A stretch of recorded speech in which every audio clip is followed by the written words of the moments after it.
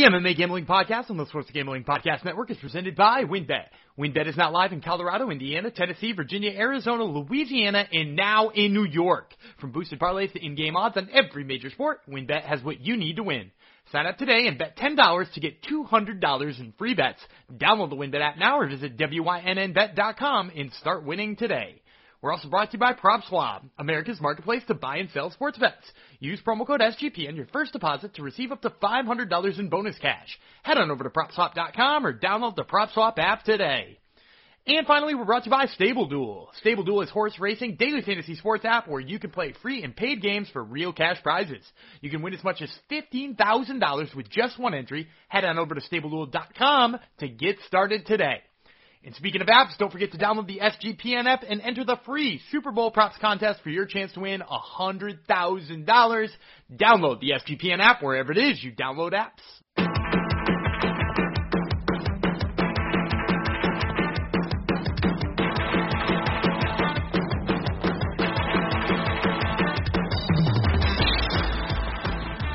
Howdy ho, it's Generinos, and welcome to the MMA Gambling Podcast on the Sports Gambling Podcast Network. The mighty Sports Gambling Podcast Network. We're up to episode 116 already, and this one, of course, let's go out to all the lovers out there. Tomorrow being the day of love, this goes out to all of you. I would be your host of this here program, King Jeff Fox. I rule the roost here, even with mediocre picks. I'm still the king, so I get to talk first. Unless you count the ads that Gumby reads at the starting. But nonetheless, thanks for coming to the podcast. Hopefully you're listening to us on our direct feed, the MMA Gambling Podcast feed. If you are, if you could throw up a review, that would be amazing, because the NBA podcast guys are getting all the reviews and just making the rest of us look pretty bad. So even if you don't like the show, just give us a good review. Come on, be a buddy. But you're going to like the show because our banter off the hook, our picks, usually pretty good. My co-host usually can spin things to make it look like we gave you some good picks, even if we lost money for you. So that's the main thing. Let's bring him in now, because I'm guessing my intros drive a lot of people away on the podcast, despite me being the king. What can I tell you about my co-host? He laughs sometimes, which is good. He apparently, I just found this out a few minutes ago, he has a garage. Well, the rest of us have car holes. Big fancy man. You may know him as Man Mountain Gumby. He's the one, the only Daniel Gumby Vreeland. First of all, great Simpsons reference. That's Mo, right? Correct? It is Mo, the Counterfeit Jeans episode. And second of all, I don't have to spin picks this week because... if I'm not mistaken, we both had a pretty good day in picking the whole card. Not awful. And at least I had a good day with my recommended plays. That's what we are here to offer you. A pretty good day, not awful, right? Mine I think mine is more than pretty good. If I'm not mistaken. You're mediocre. I think with the recommended plays, I think my return on investment right around 40%, which if you're getting 40% returns on your bets, which I think is what I'm getting on the year right now, you should be pretty happy. We'll get into all that. But you basically, I was reminded again last night by a listener. It's still always a shock when people reach out and say they love the show, because who would listen to this? But regardless, people actually listen, which is nice. Thank you.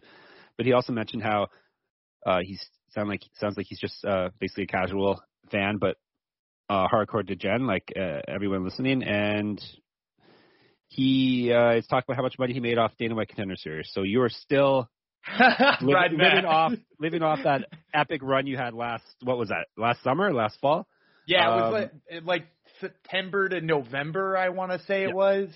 You're still living off of that. So people are still bowing, talk about how much money you made them, and that's why they love the show. So I guess that's why I keep you around.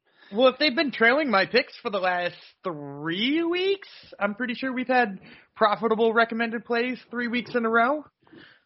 Yep, very, very true. Very true. Yeah, we're doing good with our recommended plays. That's Dan's new spin. It's all about the recommended plays. The things that you would actually bet on seem to be the things that we... No, people are supposed to bet on everything, remember? we're talking about the gens here. If you go in the Slack during a fight night, it's just like nonstop. Okay, I'm going to bet on this now. I'm going to bet on this now. Okay, I lost that bet, so I'm going to throw money on this one. It's just constant action from the degens. And we appreciate that. And Yep. if it's working for you, God bless you. Yep. But as we've noted, trying to bet the exact same amount of money on every single fight straight up on the money lines is maybe not the best way to profit in the long term. No, probably not. Let's get into UFC 271 in a sec. Before I do the ad reads, a production meeting on air, as we like to do. Are we going to drop this episode before the big game tonight, the American Grey Cup? The American Grey Cup, as you called it. Yeah. I will make sure that the editing team, in all of their glory, gets on it as soon as we're done recording. And I will say, unabashedly, it will be in the listeners' ears before the Super Bowl. In that case, can I say Super Bowl? Is this one of those? I know certain ads aren't allowed to say Super Bowl. Do I? Yeah. Do I have to say big game?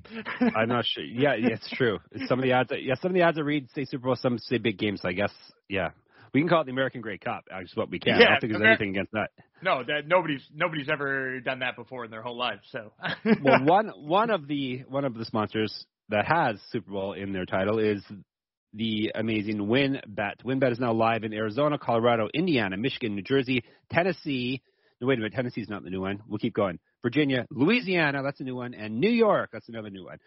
We're bringing the excitement of Win Las Vegas to online sports betting and casino play, from boosted same-game parlays to live in-game odds on every major sport. WinBet has what you need to win. Don't forget about all the props that will be available on WinBet for the Super Bowl. See, they say Super Bowl here. The best part, you can build your own bet to create a prop-focused same-game parlay for the big game. Be on the lookout for the WinBet Win Hour each Thursday from 5 to 6 p.m. Eastern Time. During WinBet Win Hour, marquee games of the week will have better odds on WinBet, giving you a larger payout opportunity.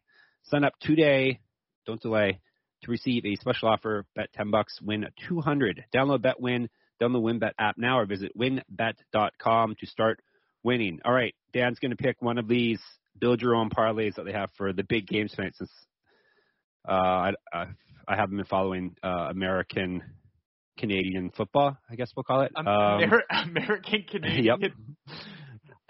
All right. I feel like Canadian football is a very. Correct me if I'm wrong, because I don't watch Canadian football. So before we get into, neither do I.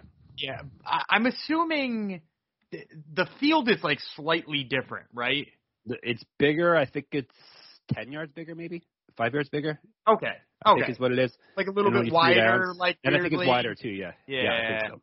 All right. Yeah. So, do you want me to use one of the build your own bets from our? Do you have them in front of you, or do you need me to read them? I have them in front of me. Which one do you? Whatever you're talking about, I always have in front of me. So yeah, like in school when you have to read along with the teacher. Yes. Right. Which one do you like best of those bets that they suggested here? That they suggested, or do you see the? Okay. Sorry, they have 4 build-your-own bet suggestions here. Oh, no, I'll read them to you, and you can pick one. No, don't read them. Don't read them to me. All right. I have them. All right. So I like, let's go with, of those ones.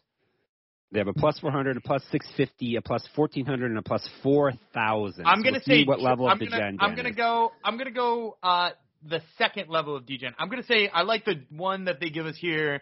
I was going to build my own on the air, which would have been wild too. But I'll go with the ones they got me here. I'll like Joe Burrow with at least 3 touchdowns. Joe Mixon with at least 70 rushing yards, and an anytime touchdown for Jamar Chase. Because, hey, if Joe Burrow is throwing at least 3 touchdowns, goddamn, Jamar Chase better catch one of them. So I'm actually pretty in on the Bengals this time. So that's an all Bengals one. So I like that one. 650 plus on that. 650. There you go. Now, remember, all this is important stuff, people. Offer subject to change, terms and conditions at winbet.com. Must be 21 or older and present in the state where play through WinBet is available. If you or someone you know has a gambling problem, call 1-800-522-4700. And guess who else is back? Manscaped. Can I get a round of applause, everyone? Yay. No round of applause. Did you want me to clap it to him? Yeah, clap, please. You're my folio artist, I believe they're called.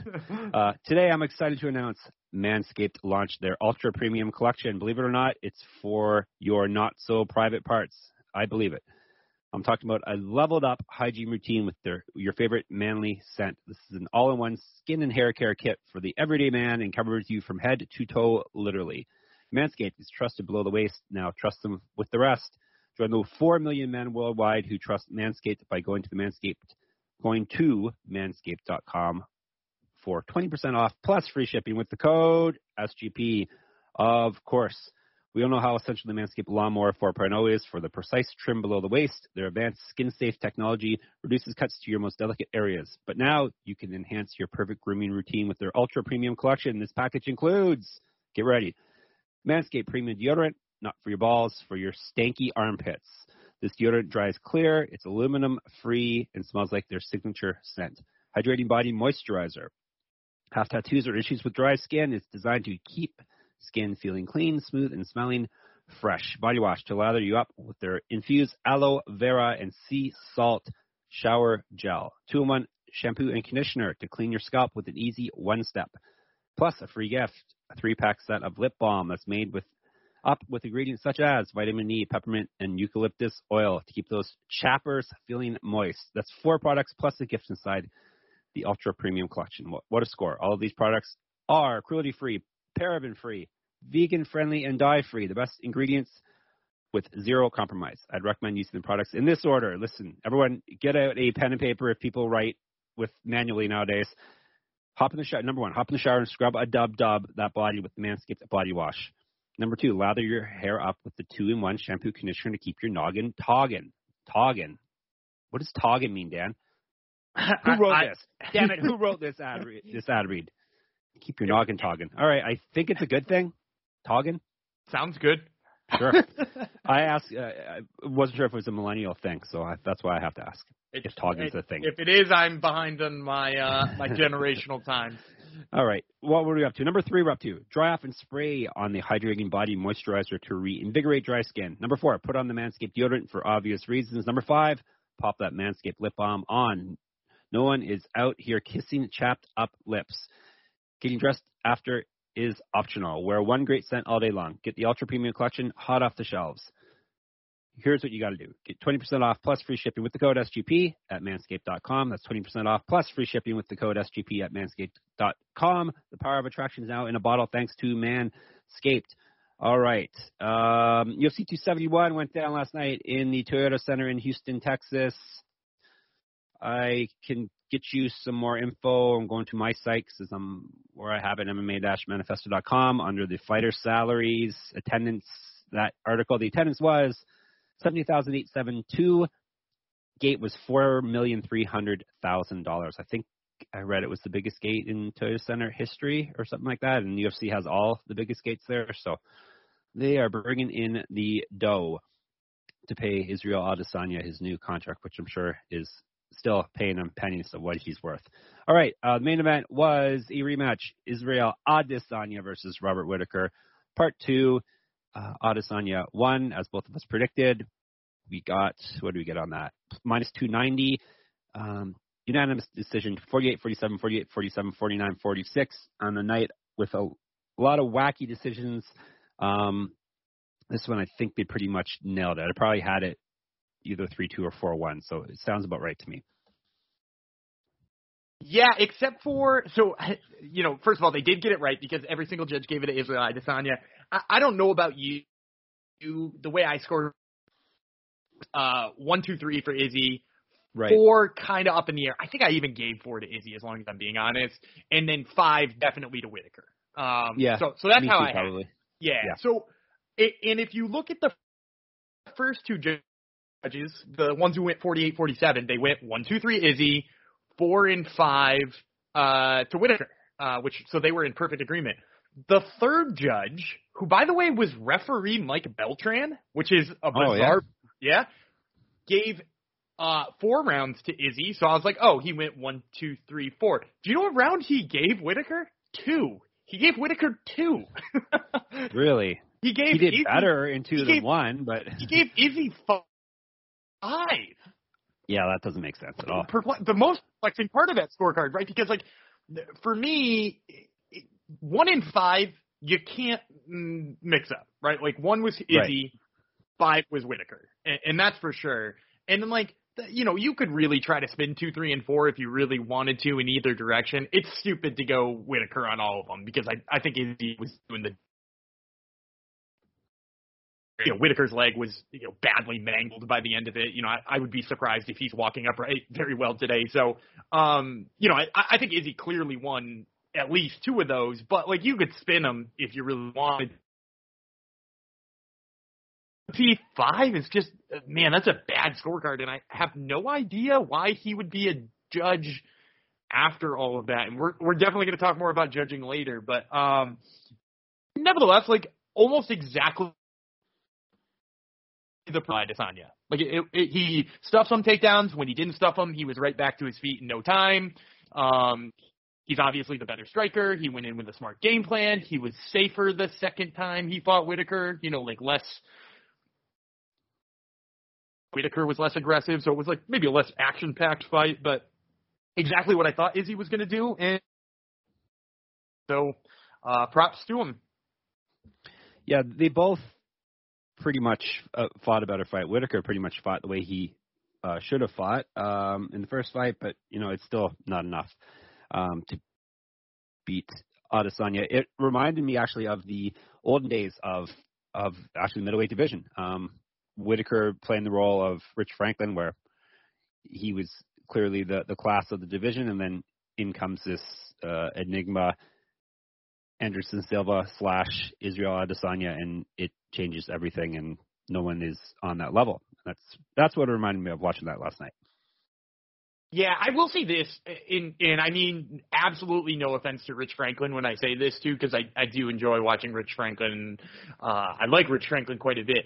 The gap between Robert Whitaker and Israel Adesanya is a lot smaller than the gap between Anderson Silva and Rich Franklin was. Like, Silva showed up and he was like this untouchable, absolute beast who is head and shoulders better than everybody. And I do think Izzy is head and shoulders better than everybody not named Robert Whitaker. And I think he's ahead, better than Whitaker. But Whitaker is a lot closer than I think. I mean, like he made that a fight in a couple of spots last night. Not enough to win him, but enough that like a couple of people with the worst scorecards in history could at least argue it. Whereas like when Silva fought Franklin, there's no arguing how that fight ends, right? Like it's pretty one-sided. By the way, did you happen to look at the media scorecards for Whitaker versus Adesanya on MMA decisions? Yes, a couple of your friends at SureDog had it for Whitaker, correct? Yeah, there were 4 total media members who had it for Whitaker, and 2 of them were on SureDog, which is so funny to me. It's comical how bad they are time in and time again. One of them had 4 rounds for Whitaker. It's inexcusable, Dan, but at least they actually weren't judging. Which we'll get into in a second. Yeah, we'll get exactly. into in a second. I was going to ask you what's next for Izzy, but we may actually answer that in a couple of fights. It's like mostly booked if you look on Twitter. Dana seems to have said it. Izzy wants it. The contender wants it. We can just get this out of the way. It's Jared Cannonier and it's June. For those wondering, it looks like they're fighting. They're both happy with fighting in June. They're both healthy, and it looks like it's happening. Yeah, I meant we will talk about it when we get to that Cannonier fight. But if you want to jump the gun, go right ahead. And I do want to jump the gun and let the cat out of the bag. You're very excited about it, aren't you? I am a little bit because Izzy has kind of gotten to the point, sort of like Kamaru Usman, where it feels like all of the guys on top, it's just like a rerun of past fights. Yeah. And, with Usman, we were down to see Colby, the second Colby fight, right? Less so with the second Masvidal fight, but the second Colby fight almost felt like it needed to happen because the first one was close. And Colby debated the stoppage, but that's just stupid. And then the second one, obviously, Kamaru wins again and erases any doubt. So like this Whitaker fight was kind of that, right? The 1B of the division needed his second shot, but like, we didn't need another Masvidal one. We didn't need another Gilbert Burns one. We didn't need another. And I sort of feel that way about Izzy, right? We don't need to see a Paulo Costa rematch. We don't need to see a I mean, we didn't need to see the Marvin Vettori rematch, but we got it anyway, kind of like Masvidal. And we didn't really need a Derek Brunson rematch, but it seemed like that was probably coming, similar to the way that Gilbert Burns is probably coming for a rematch for Usman. And, like, it just seems like there wasn't a lot of freshness there, and there wasn't a lot of options for me to say, like, oh, yeah, it would be nice if, you know, Izzy could go on a GSP-esque run where he just beats every different person they throw his way, and it's a slew of different people. And instead it just winds up being like the same 3 or 4 regurgitated contenders. And so for Cannonier to have gone in there and did what he did to Derek Brunson, clearly cement himself as the next best option, it's like, it's such a good thing for Izzy's legacy, I think, that he gets that fresh contender that we otherwise would not have seen him against, right? If Derek Brunson wins that, we get to see Derek Brunson too. And then in the meantime, Whitaker probably goes and beats Sean Strickland, and we're talking about, you know, Whitaker 3 being an option. So, yeah, like this night could not have gone better for Israel Adesanya. Correct. Before we move off of that, let's map out the rest of his year. So we'll talk more about Cannonier when we break down the Brunson fight. So he's fighting him in June, or you're penciling him in, or they're penciling that fight in for June. Probably could get another fight in near the end of the year. Who do you have? Assuming Izzy wins, who do you have him fighting after that? Well, I think Strickland is probably the closest right now, but the problem with the way that Strickland fought that last fight is I don't think that lackluster jab-heavy decision over Jack Hermanson is going to be enough to convince people that should be what's next. Like, I don't think he can just wait from February to November on the laurels of that jab-heavy decision. So, like, we're going to have to see him fight somebody. Who? And who that person, that's the tough question, right? Like, what is Paulo Costa doing? Like, that could be an answer, right? The light heavyweight Paulo Costa? Yeah, well, I mean, is he a light heavyweight? Is he not a light heavyweight? He claims he's not, but... God, and so that's confusing. Obviously, I mean, like, I guess you could run Derek Brunson, but, like, it seems like Brunson's going to need a while to recover. He said one more fight too, so... Yeah. So, like, do you want it to be Sean Strickland? No. Not if he wins and then retires, then we don't have a number one contender. So right, and then so Cannonier is the other one who's ranked in front of him in the UFC's official rankings. Marvin Vettori is his friend, so probably not going to happen. The only other name that really makes sense and seems to be on a good timeline without like huge question marks, like Brunson's health or Paulo Costa's mental health, is Robert Whitaker. In coming off of a tough loss like that, it probably makes sense. I actually think he'd beat Sean Strickland pretty easily. But the whole, he lives in Australia, is he going to be able to come back? What would it take for him to get back for a fight? There's just like a lot of questions surrounding that too. And I mean, the only other options are like Strickland fighting behind himself in the division, which doesn't seem right. It's a mess, dude. The honest answer, the best thing they could do for Izzy is just like freaking book Khamzat Chimaev in Sean Strickland. Let's do that. Have Chimaev. Yeah, have Chimaev. It seems like he wants to fight at welterweight, but he doesn't seem to really care either way. He seems like he would jump back up to middleweight if need be, right? Yeah, and I feel like, while we still do need fresh contenders for Kamaru Usman down at welterweight, there are options. You know what I mean? Like we don't need to jump right to Khamzat, whereas middleweight needs somebody. The middleweight needs something because, down at welterweight, you could take the winner of Vicente Luque Bahal Muhammad, who's scheduled for their rematch. Leon Edwards is right there. And then after we sort through the three of them, Gilbert Burns may have risen to the rematch level. We got guys like Sean Brady just chilling around. Shavkat Rakhmonov is probably a win or two away from like a real contender fight. So like there are tons of options at welterweight. Khamzat Chimaev could just walk into a title shot at the end of the year in middleweight and nobody would bat an eyelash because right now this middleweight division it's kind of ugly, man. Yeah, Sean Strickland beating TBA in June would clear it all up. But the risk of him losing to Whitaker, what are you going to do, Izzy Whitaker 3? or him losing to someone that you don't necessarily want to see have a title shot would be the issue there. So, but we have time for it to all the dust to settle and things to play out, because it looks like he has the next challenger. Well, I'm already penciling him in to win his next fight. Who knows how that next fight's going to go anyhow. What about Whitaker? Let's talk about him quickly. He used to fight at welterweight, but that was 8 years ago when he was like 23. So and he doesn't look like he could get back down to welterweight. So and he's too small for light heavyweight. He was too small for middleweight last night. So what are we doing with him? Is there really hope for him getting a third fight? I don't know.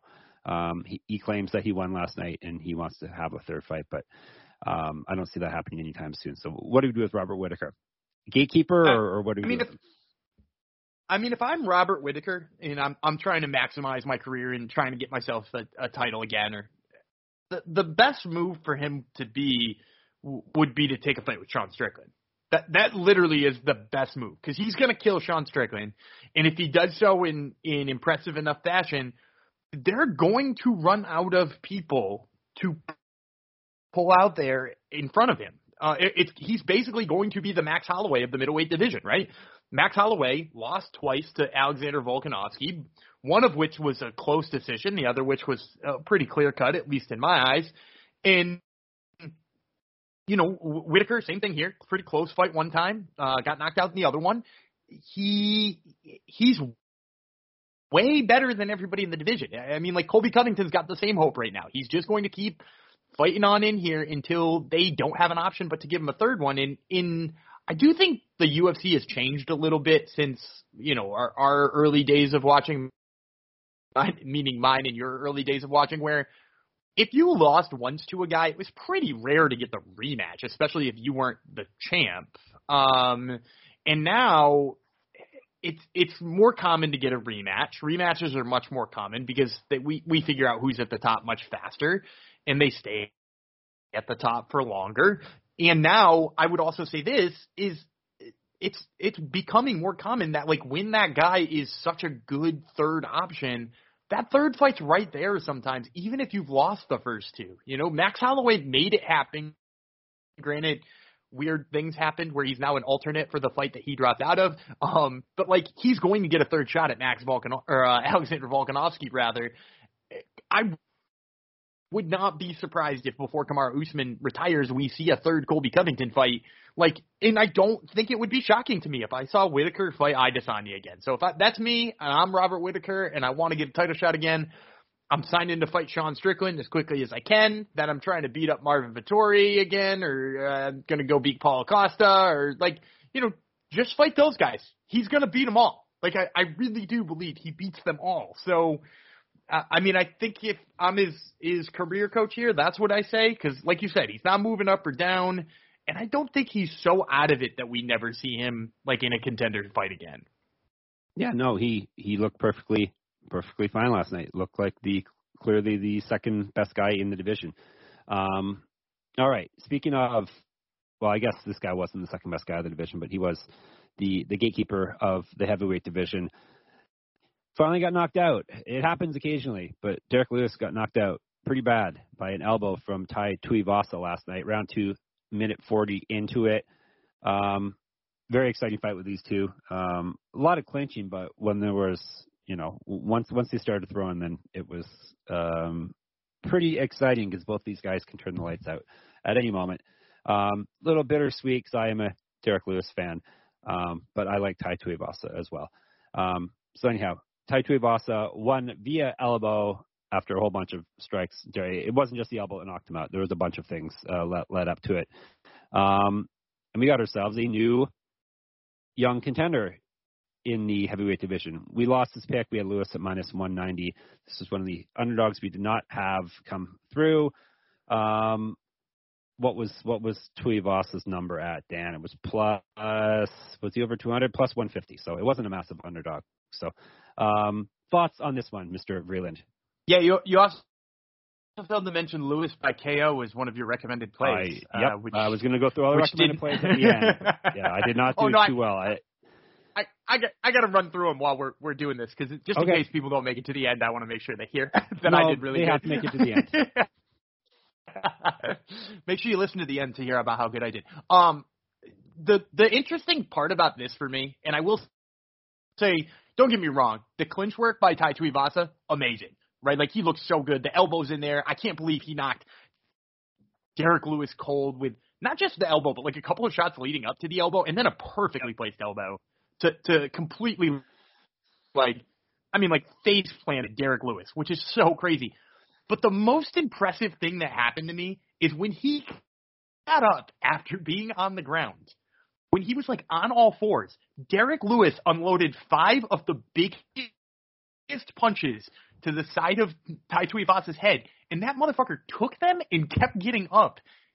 It was insane, man. Like, I don't know how a man takes that many punches from Derek Lewis without defending him and keeps fighting. And not only keeps fighting, he didn't even look wobbly when he got up. I will forever be impressed that he knocked Derek Lewis out and that he looked good doing it. But I will forever be more impressed that he took the best shots that Derek Lewis throws and didn't stop moving. Yeah, the chin was very, very promising for his chances in a potential title fight. Because I think Lewis hits very close to the level of hardness as the champ, Francis Ngannou. I think he's right, almost on Ngannou's level for power. No one else is close to those levels. Yeah. I agree with you entirely. So, and again, we've got all kinds of questions with Francis Ngannou and if he's going to be back or not. But, like, could this be the worst kind of matchup for him? Like, it's weird to say that, right? Because we're talking about John Jones standing there, and we're talking about Stipe being there for a third fight, and we're talking about, Cyril Gane, who just outstruck him for 2 rounds before, losing his takedown. But, like, is Tai Tuivasa the worst matchup for Francis Ngannou is the craziest sentence I thought I'd never say in 2022.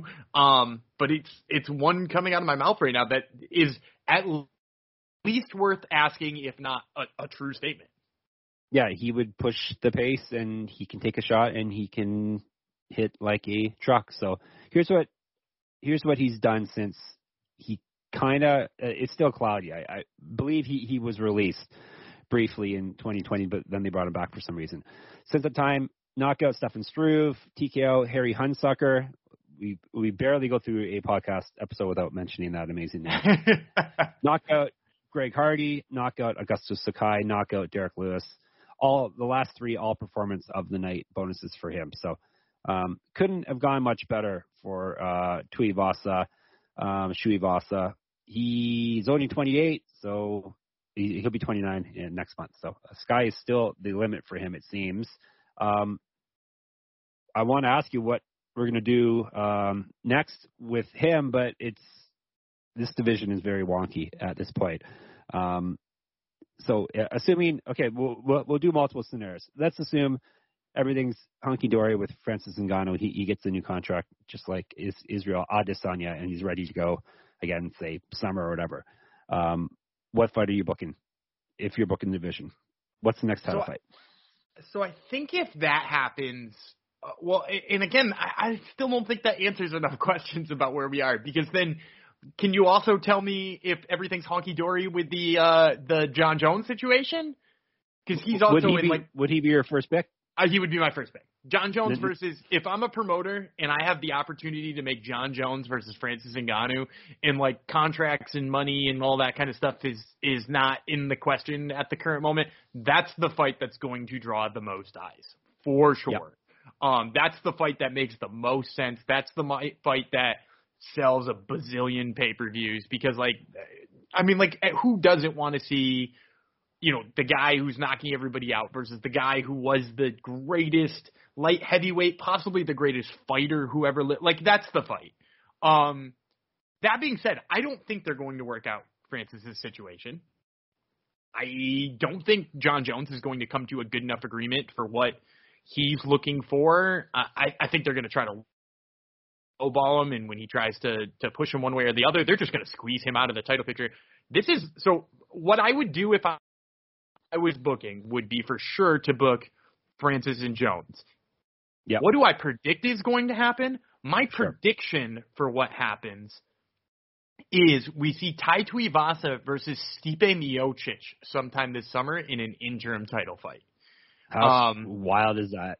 That is, again, it's such a weird sentence, but look, I don't think they're going to try to sell a surreal gain again, being that, he won the interim title and didn't win the unified title. So, like, putting him in another interim title fight feels kind of weird. Whereas, he has some rehab of his image. I think he has to undertake. So, a couple fights, or at least one more fight before he's back in the title picture. Right, and you know what, too? If you ran Stipe versus Tai Tuivasa, then the UFC can lowball John Jones by being like, you got to go fight Surreal Gain first. Sure. And really, that would be a good way to slap John Jones in the face. That'd be a great pay-per-view co-headliner for a fight. There's all kinds of things you could say about John Jones versus whoever that is. So I would say it makes tons of sense to do Tai Tuivasa versus Stipe, because like Stipe sort of seems like he was like, I thought I deserve a third fight with Francis. I beat him the first time. He beat me the second time. He seems like he's maybe not in it, but if you offered him a title shot, he might be in it. So like it would fit for him, and it would seemingly be the thing that would get him, out of the firehouse and back in the cage. I think they're going to try to capitalize on Ty's star power, so to have him in with Stipe would be like a really big move. Like, you put that on a poster, people would buy that. So, yeah. I think that's the move. I'm predicting International Fight Week we see Tai Tuivasa versus Stipe Miocic for the title, and it's a wild sentence. It sure is. I was going to ask what's next for Derek Lewis, but it's pretty much the same for Derek Lewis as what we've had. He'll still fight every couple months, probably still beat everyone or almost everyone put in front of him, co-main events of pay-per-views or headlining fight night cards. Yeah. I and that's think not a bad thing necessarily. No, I think I agree with that, and I think you probably see him against, Tom Aspinalls and Yair Rozenstruiks and those types of guys all the time. The up and comers after they've won a couple more. You might see him against somebody like Alexander Romanov, who I constantly am lauding as being the next big guy. There's lots of options there. Maybe you see him against a resurgent Andrei Arlovsky, who continues to storm his way up the division. Yes, more on that to come. But no, I don't think we want to see that. You like Arlovsky? You like Arlovsky? Do you not? He's good at avoiding the big blows. It's true. It's true. So anyhow, we whiffed in this one. Always like to do postmortems on how we whiffed. Underestimated Tuivasa's chin, perhaps. We knew he could crack. We knew he had a pretty good chin, but maybe both of those he could crack a lot harder. No, I think it comes right down to the chin. He was able to eat everything that was thrown his way. I think that's the main thing, right? Yeah, because I even said when we were breaking this fight down, I was like, Ty comes to fight, right? Like, that's the thing about Tai Tuivasa. He's not afraid for anybody to be in his face. Greg Hardy got in his face, and he was like, whatever. This guy's only got a puncher's chance, and I'm going to let him punch. Which is crazy, and it was a weird game plan, and it worked. And I just was like, my breakdown said there's no way he was going to take Derek Lewis's best shot, and I thought he was going to have to eat at least one of them. Turns out he ate 5 of them. He's fine, and he won a fight. So, yep. I mean, just wild. Yes, sirree. All right. Enough of that one. Let me tell you about Stable Duel, and then we'll move on to another fight that we got wrong. Stable Duel, there are never enough things to gamble on, and the one sport that runs 365 days a year is horse racing. Best part is now there is a new way to play the ponies, especially if you're brand new to the sport. Check out Stable Duel, a daily fantasy-style app where you can play free and pay games for real cash prizes. Pick your horses, build your stable, and play against others to move up the leaderboard. Win as much as $15,000 with one entry. Don't know anything about horses? Not to worry. The app gives you clear data on which horses to select to build your best strategy. The app is free to download at StableDuel.com. Multiple games are offered each day with free games weekly at tracks all over the United States. Get in the app, create your account, and start building your stables today. Invite your friends to play against you or play against our stables. You can even follow them in the app, and we can compare our own stats. Download now at StableDuel.com. See how many winners you can pick in your stable. See you in the winner's circle. Play, race, win over at Stable Duel. All right, we briefly touched on this one. Jared Cannonier secured the other performance of the night bonus alongside Tai Tuivasa in his middleweight fight. He knocked out Derek Brunson, second round, 4:29 in. Another KO. This one was multiple elbows on the ground. So we had back-to-back knockouts via elbow.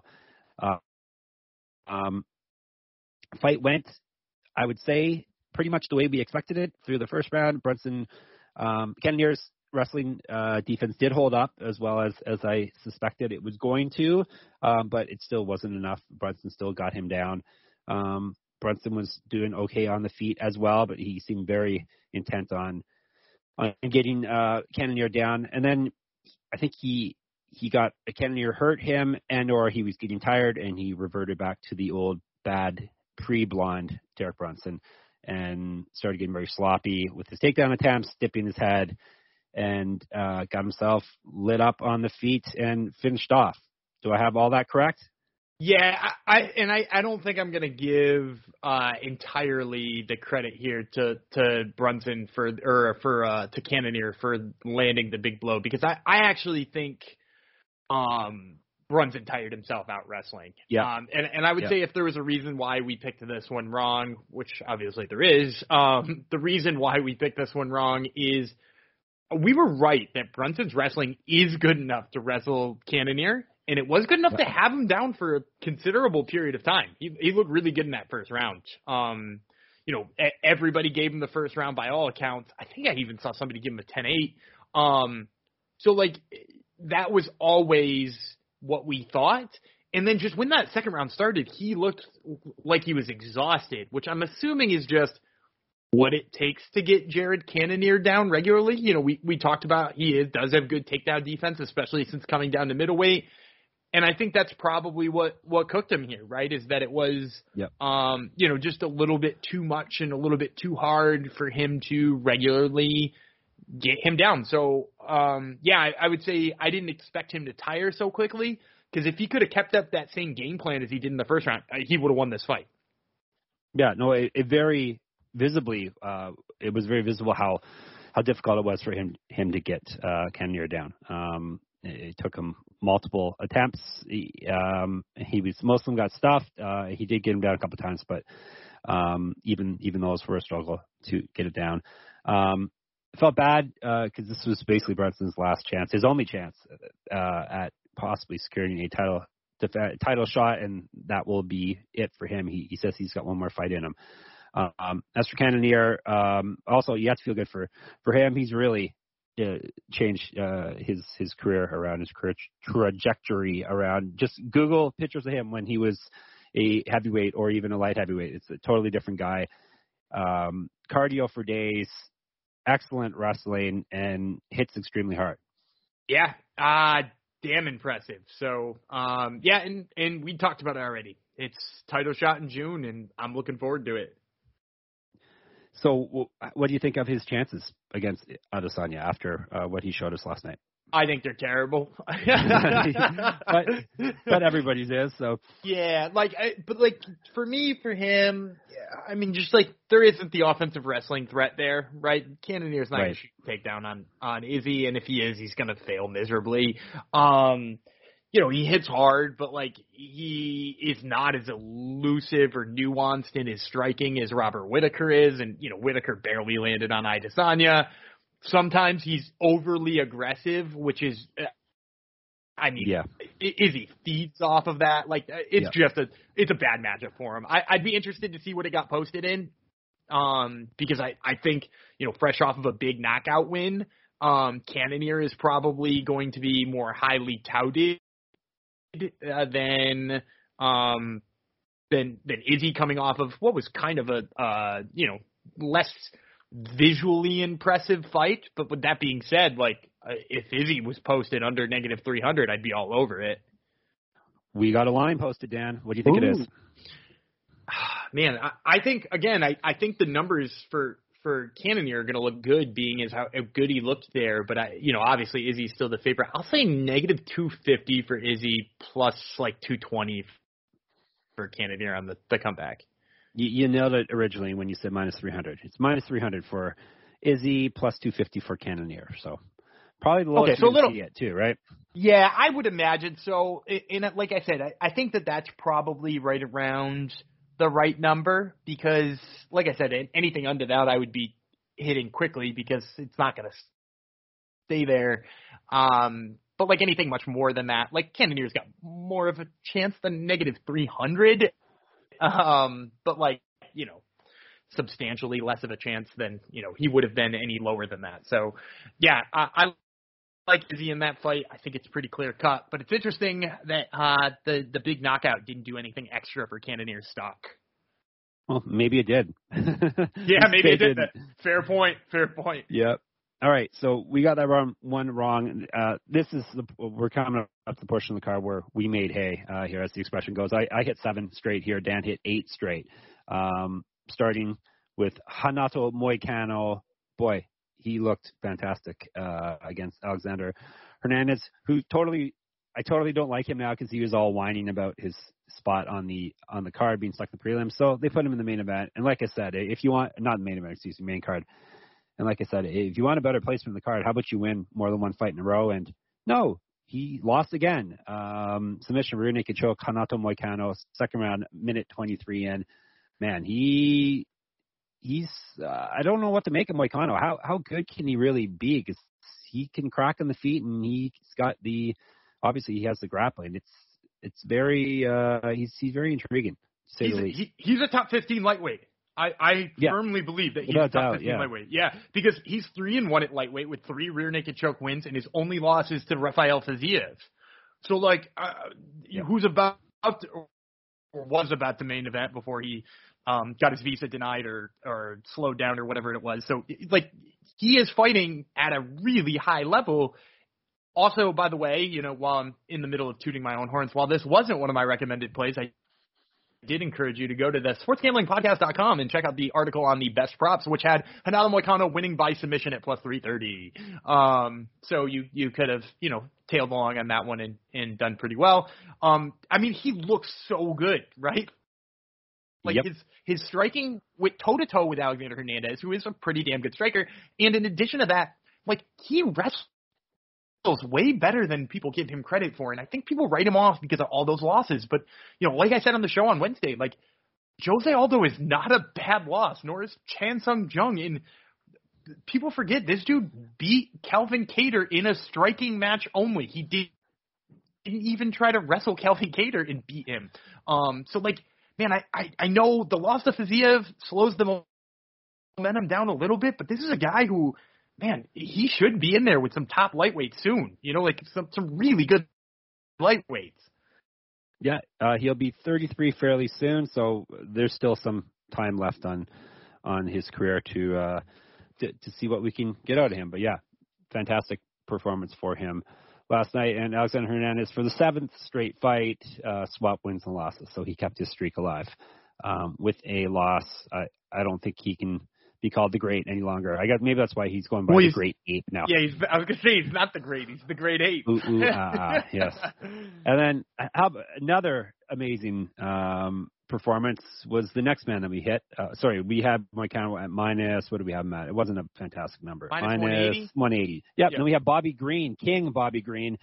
Even though I stole the nickname, I'm still going to allow the 2 Kings last night to remain Kings as well. King Bobby Green minus 150. Decision victory. That should have been one of my props. Green via decision, because that's how he wins normally. But Dan had this as one of his recommended plays as well. He skunked Nasrat Haqparast and did it with style, as only Bobby Green can. 30-27, 30-27, 30-27. What can we say about Bobby Green? Another late career resurgence guy. Looking great doing it. I wish he'd have some finishing ability, which he doesn't seem to have. But other than that, you can't complain about the defense or that jab of his. Yeah, well, first of all, he does have finishing ability. He had a first-round finish last time out, which is worth noting. Yeah, it was against, granted, it was against an old and unmotivated Ally Akita, but like, you know, he fought the type of fight he needs to fight against a guy like Nasrat Haqparast. He did a great job doing it. It's sort of funny to me if you like, we're following along with the event on Twitter. It really seemed like people were way higher on Bobby Green after this night than they were on Renato Moicano. Like, I saw, like, calls for, like, Bobby Green to fight, like, Matchers Gamro and people like that. And, like, I didn't see anything like that for Moicano, which is crazy to me because, don't get me wrong, they both won, and they both looked good winning. But Bobby Green, like, pumped a bunch of jabs and beat a guy who, you know, is, I don't know, maybe he's better than Alexander Hernandez, but they're right around that. Like, you could fight Nasrat and Hernandez next weekend. Nobody would judge that.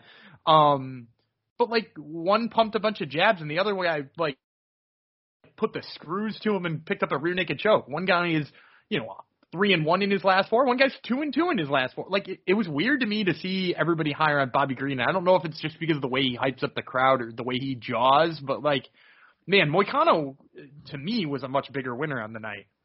Yeah, Moicano would have he would take care of Bobby Green if they fought. That's for sure. So, but that's why you shouldn't hang out on Twitter, basically, Dan. You should hang out in the SGPN Slack instead. I checked that out too, but the problem is that one moves too fast. It does. When I'm old and I wake up in the morning and I can't go back and respond to something somebody said in the middle of the night before. 12 hours ago, yeah. I mean, I can, but it would look stupid. It does move fast in the SGPN Slack. But, yeah, we hit that one. Bobby Green, don't want to take anything away from his performance because he was fantastic. So that ended the main card. Prelim main event, we hit this one right. Andrei Arlovski, split decision over Jared Vanderaa, 29-28, 28-29, 29-28. I don't know. Is there much to say? Minus 155 Arlovski. We both had Arlovski as a prop bet, winning via decision, plus 135. That was a pretty easy pick if you thought Arlovski was going to win. I don't know. Is there anything to say about this fight? It pretty much went the way we expected it. Vanderaa probably not UFC caliber, and Arlovski keeps doing what Arlovski does late career. 5-1 in his last 6. I think we could lump this one into the Courtney Casey split decision win over Roxanne Modafferi. I'm pretty sure we got Casey O'Neill at negative. I think it was negative 400 when we picked her, which isn't a super pretty number. But like, can we talk about these two together with the trash scorecards, which one judge gave it to Jared Vanderaa and one judge gave it to Roxanne Modafferi, and it just happened to be the same guy in both of them. Insane scorecards. Those scorecards are absolutely insane. Vanderaa don't get me wrong, way more defensible though than the Modafferi one.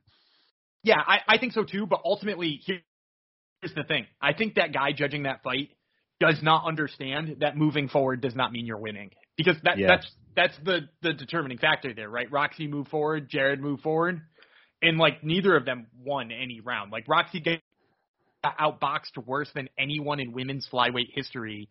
I mean, like literally, like the numbers show that. And granted, she did do some damage to Casey O'Neill, but like it was clear which one was winning both of those fights. So for that judge to mess both of those up, just absolutely brutal.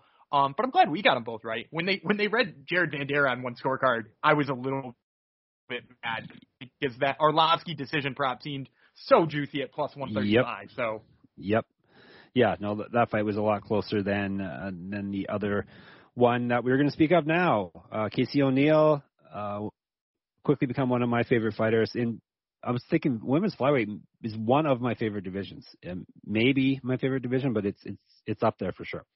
Yeah, it's probably only behind like bantamweight, which we'll talk about at nauseum pretty soon, because they had some crazy fights on this card. But yeah, like women's, that's a wicked fun one for me too. Yeah, you said wicked fun. You're betraying your roots, Dan. It comes out once in a while. Any division with Macy Barber in it, we got to be pretty high on. So, right, Dan? Yeah, I hate Macy Barber. Women's flyweight, Casey O'Neill, split decision, 29-28, 28-29, 29-28 over Roxanne Modafferi. Modafferi was there to bang, bro. just bleed. And that's what she did. Any takeaways from this fight? We had minus 400 O'Neal. Exactly what I said. Terrible judging. Exactly. Yep. Roxy's too tough to finish. And even though I'll talk about recommended plays later, but I got a little too fancy with my recommended plays. So I'm going to have to tone it down, I think, in the next few weeks. Anyhow, Kyler Phillips also looked very good. Like I was hoping his last fight was just his quote-unquote prospect loss, and it appears like it was based on last night's performance. Bantamweight fight, he submitted Marcelo Rojo with a triangle armbar, as they're calling it on Wikipedia, round 3, minute 48, and he looked very good in the process against a very game opponent. We only got minus 400 for him, though, on that one also. Yeah, fun fight. Good back and forth. Marcelo looked like he could hold his own on the feet, which was kind of interesting because I didn't think he was as good of a striker as Kyler Phillips. But yeah, once he started mixing that ground game stuff in, it was all over. What's the ceiling on Kyler Phillips? Young fellow, top 15 now, you would say for sure, right? If he wasn't already, I don't think he was. I don't know. He's coming off a loss to Raulian Paiva, who right. That really drags your stock down in a division where, it's pretty tough to crack those bantamweight rankings. So even having one bad loss to an unranked opponent is probably enough to keep him from being ranked. I don't think I'm going to put him in there. If you look at the current rankings, because it's a composite, so it's not as simple as just taking the guy out who's number 15. Is he better than Rafael Assunção? For sure. I have him ranked ahead of Rafael Assunção. I also don't have Assunção in my rankings. I believe I had Adrian Yanez 15 instead. And would you put him ahead of Adrian Yanez? I don't think I would. No, Adrian Yanez is No, I think I leave Adrian Yanez in there. For me, when I have to update these later today, but I think I'd rather just keep Adrian Yanez in there. So, do you think he's got a high ceiling? I think he does because he's young. He's only 26, but my big concern for him is a lot of wasted movement. In a division that's got guys like, not that I'm saying Ronnie Lawrence is like a future title challenger right now, but when you have guys at the beginning of the division who are only 2-0 in wrestle like Ronnie Lawrence does, having a lot of wasted motion and doing things that will tire you out, not smart. Not smart and not going to play well at bantamweight. You put him against a guy who has a style like Merab Dvalishvili, who's got a great gas tank, and all of your wasted movement is just going to burn you out and not really get anything done. I think he's just got to tone it back. If he tones back that flashiness, I think the ceiling's a lot higher.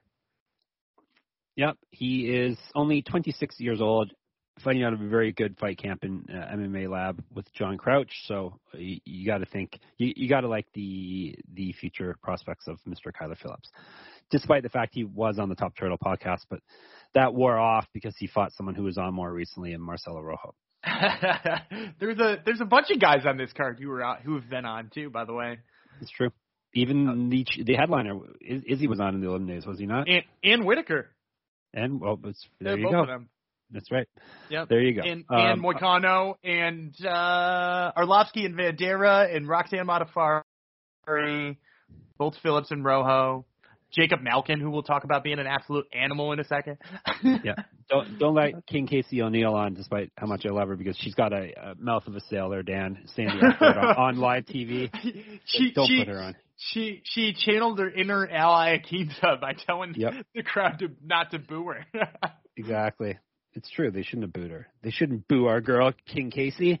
Anyhow, next fight was a fight. Carlos Oliberg won unanimous decision 30-27, 30-27, 30-27 in his light heavyweight belt against Fabio Charant. Went the way we expected.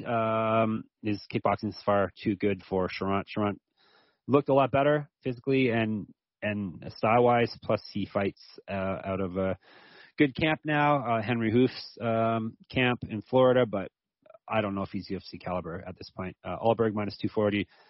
Kind of frustrating because Oliberg didn't really put his foot in the gas. Would like to see more killer instinct out of him, but a win's a win.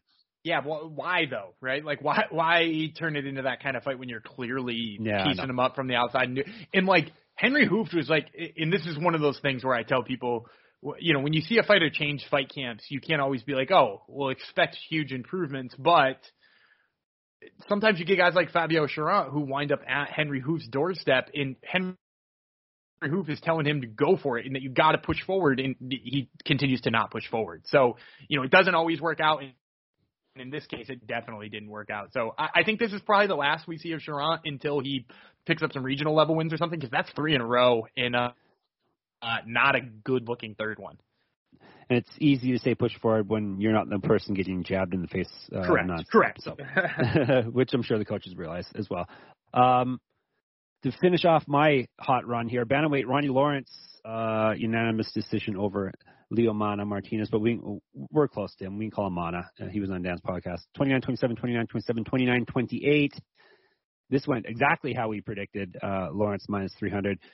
His relentless pace and grappling got the job done, but a late surge by Mana Martinez in the last round got him at least some respect back and got him a round. But this was a clear Ronnie Lawrence win, and onwards and upwards for him in bantamweight. A very stacked division, so it's going to be a while before he's really making noise, but a very promising start to his career. Yeah, I was really impressed with Mana Martinez storming back. You know, you just said it's so hard to just go forward when your coach says go forward, and yep. When you're getting jabbed in the face or when you're getting beat. He did it, and it almost won him this fight. Like, he almost not only knocked out Ronnie Lawrence, he almost triangled Ronnie Lawrence. Like, what a great fight. I'm really shocked that this didn't win fight of the night. I'm really shocked. I thought it for was sure a good fight. this had Yeah, performance for sure. bonus. Yep. And it winds up being a different bantamweight fight, which we'll talk about momentarily. But you know, you said it exactly right. Ronnie Lawrence, onwards and upwards, got a little work to do, a little bit with the striking, and pick up a few more wins before we see him against some of those top names. Yes, but anyhow, you can't complain about that performance. Neither can you complain about the next performance. I can complain about it because I got it wrong. Middleweights Jacob Malkoun, another one of these relentless pace, nonstop cardio guys, beat AJ Dobson, my pick, 29-28, 29-28, 29-28. First round went the way I was hoping and expected. Dobson looked very good in the first round, but then that was the end for him. He got totally outworked. Drug's the word, right? Drug into deep water. Dragged into deep water. Which one should it be, Dan? Whatever you want. What happened to him? Yeah, he got pulled. That's the word. Pulled into deep water I think by Malkoun. I think Malkoun plus 100. Yeah, I think Malkoun figured out, first of all the entries to the takedowns he needed, because he gets one right at the end of the first round, and it almost looks like a light bulb went off in his head where he was like, oh yeah, right there it is, this fight's over. And it was like his grappling's so good. And I said that on the preview show, like, you know, Dobson is more physically gifted than Jacob Malkoun. He's very strong. He's got a great frame. He clearly puts a lot of work into his cardio and to his strength and conditioning. But Malkoun is just technically better in the terms of wrestling. Impressive win for him. I think so many people just wrote him off as like Whitaker's buddy who only got a contract because he's Whitaker's buddy. When he lost in 16 seconds to Phil Hawes, or 18 seconds to Phil Hawes. But he has turned in 2 amazing grappling performances since then. So, you know, props to him. I'm so excited for what's next for that dude, because that's an awesome win. Yeah, no, he very clearly deserves to be in the UFC. It wasn't just a favor, at least at this point. So Dan hit that one. I got that one wrong. I also got the next one wrong, as did Dan. Sergey Morozov, minus 225. This was a big one that we whiffed on. But Diego Silva on D'Andrade, first of all, his streak is over. His win-loss streak, 6-fight streak is over. He won back-to-back fights. He's not washed after all, like we were thinking he was. He took it to Sergey Morozov and won his bantamweight fight via technical submission. We have back-to-back technical submissions, rear naked chokes, which was another rarity. Round 2, 324. I guess he is not washed after all, like I said. He looked washed in the first round. Yeah, I had true. 10-8, I had 10-8 Morozov in the first. Yeah, he got lit up and was bleeding all over the place. That's right. Yeah, so it seemed like one of those losses for Morozov where he's going to learn a lot about like what he can and can't do, and like he tagged him on the feet and then he joined him on the ground. And I think in retrospect, if he could go back and force that fight back standing, he'd be a lot happier with it. So, maybe he learns a little bit about himself here. But, Douglas Silva de Andrade still proving me wrong at, whatever his advanced age is now, which is ridiculous for bantamweight. Yeah, he is 37, I think I saw. 36. He'll be 37 in June. On my anniversary, oh my gosh, June 22nd, he will be turning 37. So, you can't complain about, he got, like I said, he was bleeding like Ric Flair back in the day. But other than that, he's got a dog in him, Dan, a lot of dog in him. He sure does. All right. So we whiffed on that. How do we do on our next fight here? Let me see. I got this one right. Dan got it wrong. Ha, ha, ha. Jeremiah Wells, minus 240. Technical submission, rear naked choke, round 1, 438 over Mike Mafitha. I don't know if he deserves the Blood Diamond nickname now. You can't be in the UFC at 3-0 and be one-dimensional, which he was. He could not handle the grappling, even though Jeremiah Wells did some weird thing to start the fight. Did he explain what he was doing? He started sprinting around the perimeter of the cage. Yeah, I never got a good reason. Tripped. Maybe that was all the plan all along to get Blood Diamond. Mafitha is his name now. To get him to take the bait and close the distance. But anyhow, no, his grappling was too much. Yeah, and I'm not sure I'm ready to, I saw people piling it on saying Blood Diamond doesn't belong in the UFC, and you can't tell yet. And I don't think you can tell yet, because it's also worth noting how long it took Jeremiah Wells to get Blood Diamond to the mat, right? Like, because he didn't, it wasn't the first takedown attempt. He failed a couple of times to get Blood Diamond down, which, like, Jeremiah Wells is a pretty good wrestler. So for Blood Diamond to stuff him a couple of times and to, like, work in the clinch with him really well, I think that's worth noting. And also, it wasn't like as soon as he was on the ground, Jeremiah Wells was, like, in an arm triangle choke and just finished him, or in a rear naked.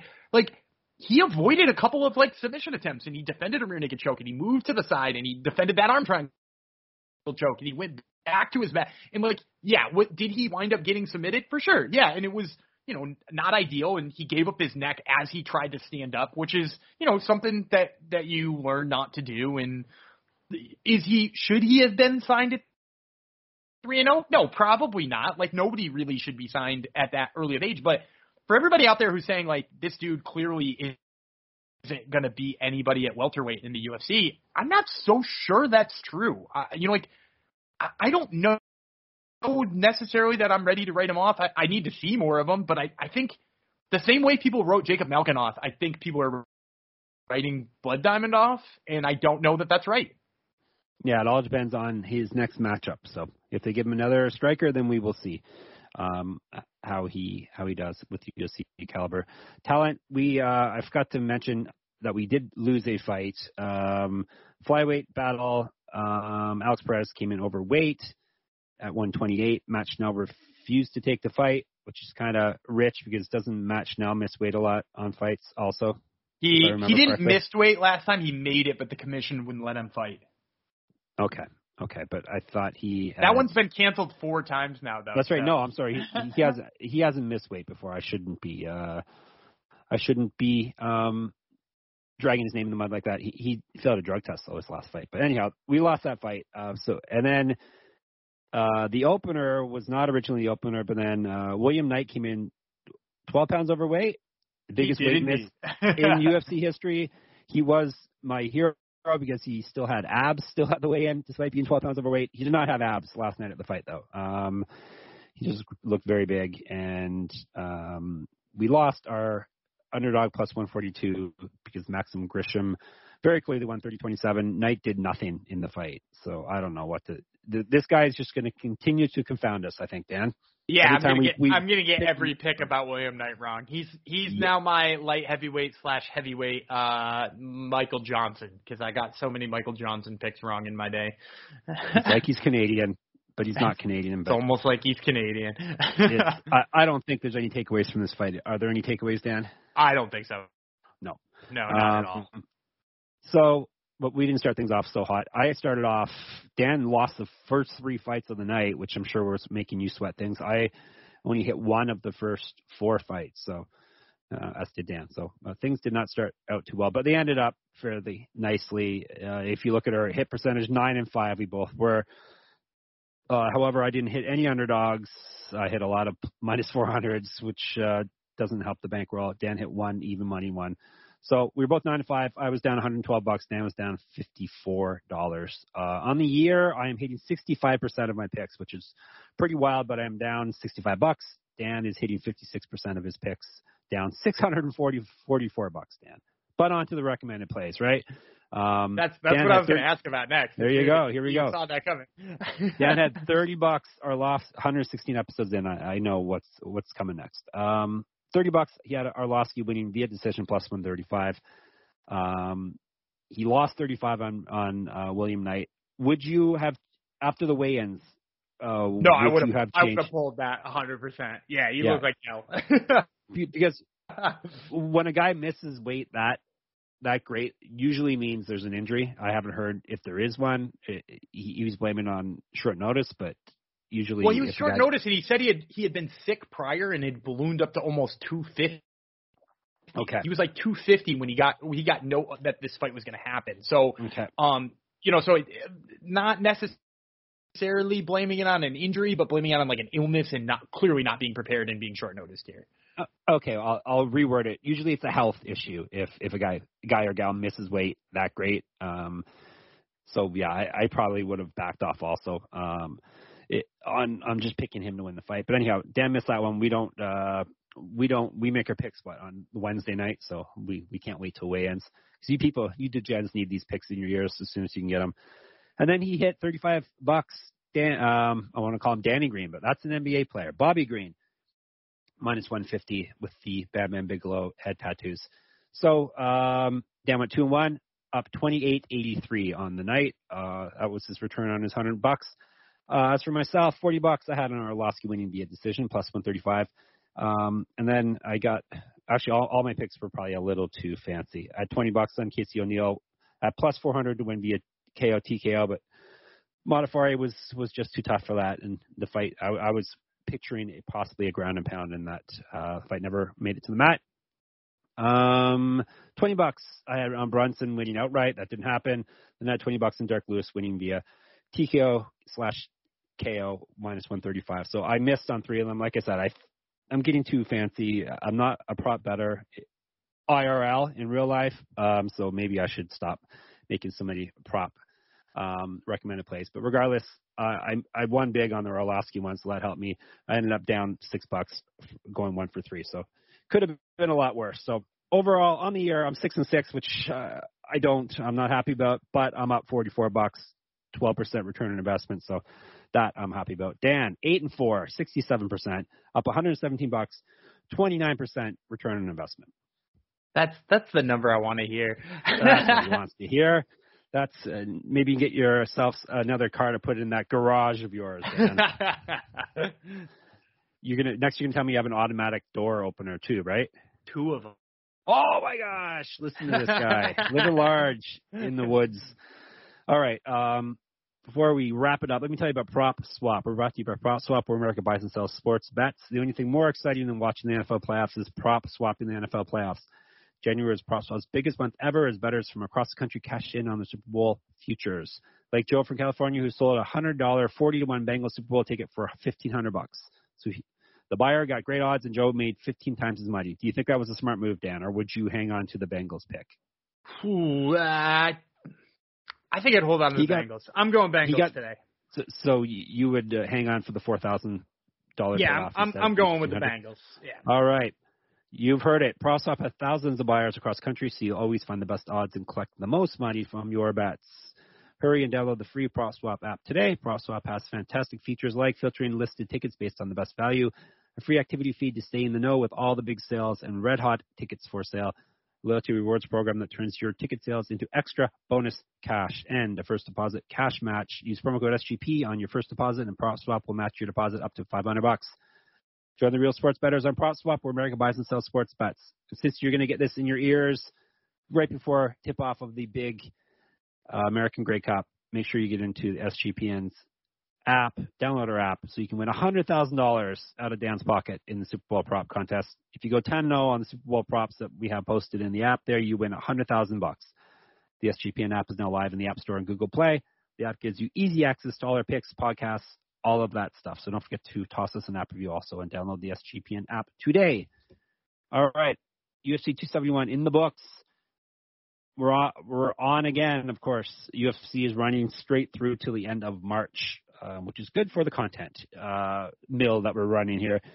We've got a newly renamed UFC Fight Night Walker versus Hill. It was originally UFC Fight Night Dos Anjos versus Fiziev, but as Dan alluded to earlier, Fiziev is having visa issues, so that fight got postponed to UFC 272. So this will be the 19th of February, which would be next Saturday night from the UFC Apex in Enterprise, Nevada. Main event, Johnny Walker versus Jamal Hill. You can call him Jamal Hill. I call him Jamal. That is our main event. Is this really our co-main event? A catchweight, 195-pound fight between Kyle Dawkins and Jamie Pickett? Really?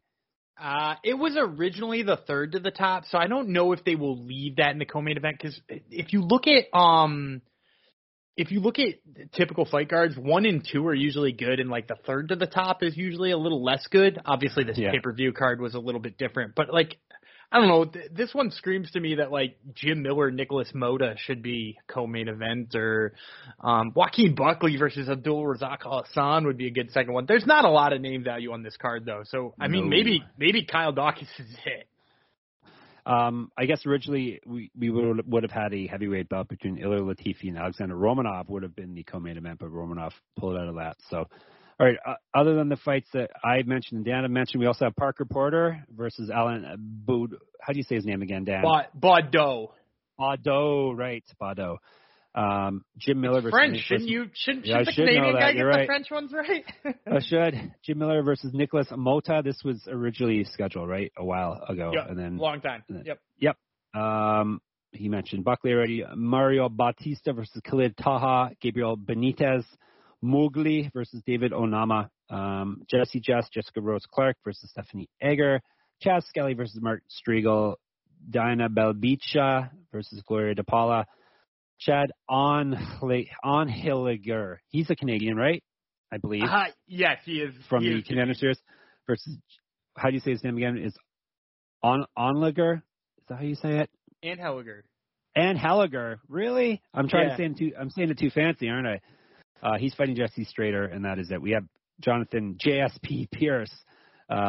He's supposed to fight too against Austin Lingo, but Lingo pulled out. So they have a replacement for that one already as well. That one is they've got a guy. Let me see if I can remember correctly. He was on Contender Series. Christian Rodriguez was on Contender Series out of Rufus Sport. He beat Junior Cortez. They did not sign him. He took one fight outside of the UFC, and they have now signed him to fight Jonathan Pierce. So that would give us 12 fights. Nothing to write home about, as we said. No, and especially it might be back down to 11 too, because there's rumors that Khalid Taha is not going to be able to make it to fight night. No, not Khalid. So I mean, more. It ain't so. That one's more of a bummer for me because I really wanted to watch Mario Batista. That guy's absolutely exciting to watch. So hopefully they find a bantamweight replacement for him. He is absolutely exciting to watch. All right, anything jump off the page, off the screen, the virtual page at you? Any fight you're like, you're a hardcore, you're a degen, you're a nerd in grappling and other realms. Anything jump off the screen like, okay, I can't wait to see that fight. David Onama. David Onama is unabashedly the one who I'm most excited to see. The dude took a fight on a 15-day turnaround, short notice, was on vacation when he got the notice for the fight, and fought Mason Jones. I don't know if you guys remember this. He fought Mason Jones on 15 days from his prior fight and like on 7 days notice or something like that, and held his own up a weight class against freaking Mason Jones, who's a really tough opponent. Threw some absolute bombs. Seemed to have Mason Jones hurt at times. Like, this guy is such a fun boxer to see him with a full training camp with this man, James Krause back down in his regular weight division. Man, I think we're going to see something really special out of him. So it kind of tells you what type of fight card we have coming up. That Dan's most excited to see a guy who's 0-1 in the UFC. Right? I mean, are you excited to see Johnny Walker do Johnny Walker things again? Yeah, actually, he's fine. So who knows? But I think he's getting the fun trained out of him, right? Over at SGPN. No, that's us. SBG. He seems to be less fun now. Yes, correct. Yes, which is not good. And then I'm going to keep saying John Mahal, which isn't fun for anyone. So yeah, we'll have fun breaking it down regardless, right? That's right. We always do. It's the banter. People come for the banter, I've been told. So we're bantering back and forth. Any other news we should mention? Anything else we need to talk about before we put this thing to bed? What do you think? Is the train chugging down the line, or have we hit the station? I think we're all good. We've got a whole Wednesday where you guys can get a whole lot more, so make sure to tune in then. Oh, boy. Listen to that. In the meantime, Twitter, Jeff Fox Writer. He is Gumby Vreeland. The SGPN Slack is always jump in, so jump in there. Even if you just want to talk about food or movies, we have channels for all of that stuff. It's fun, and it's a really great community. There are no real assholes in it other than me. So if you can stomach me, then the Slack is the place to be for you.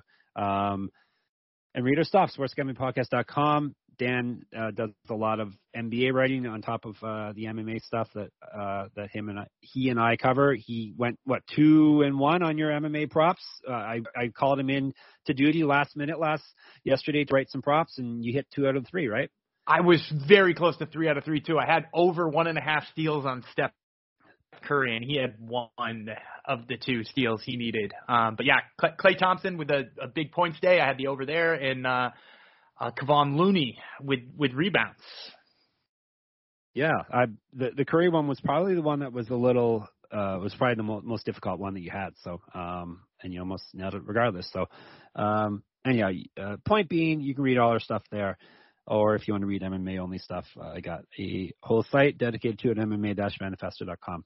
And that is all. Oh, and listen to Dan's podcast, but they probably won't be out before the next episode. But Prelim Primer and Top Turtle MMA podcast. All right, until Wednesday, I will remain King Jeff Fox. He will remain Gumby Vreeland, and we'll get in your ear holes then. Bye.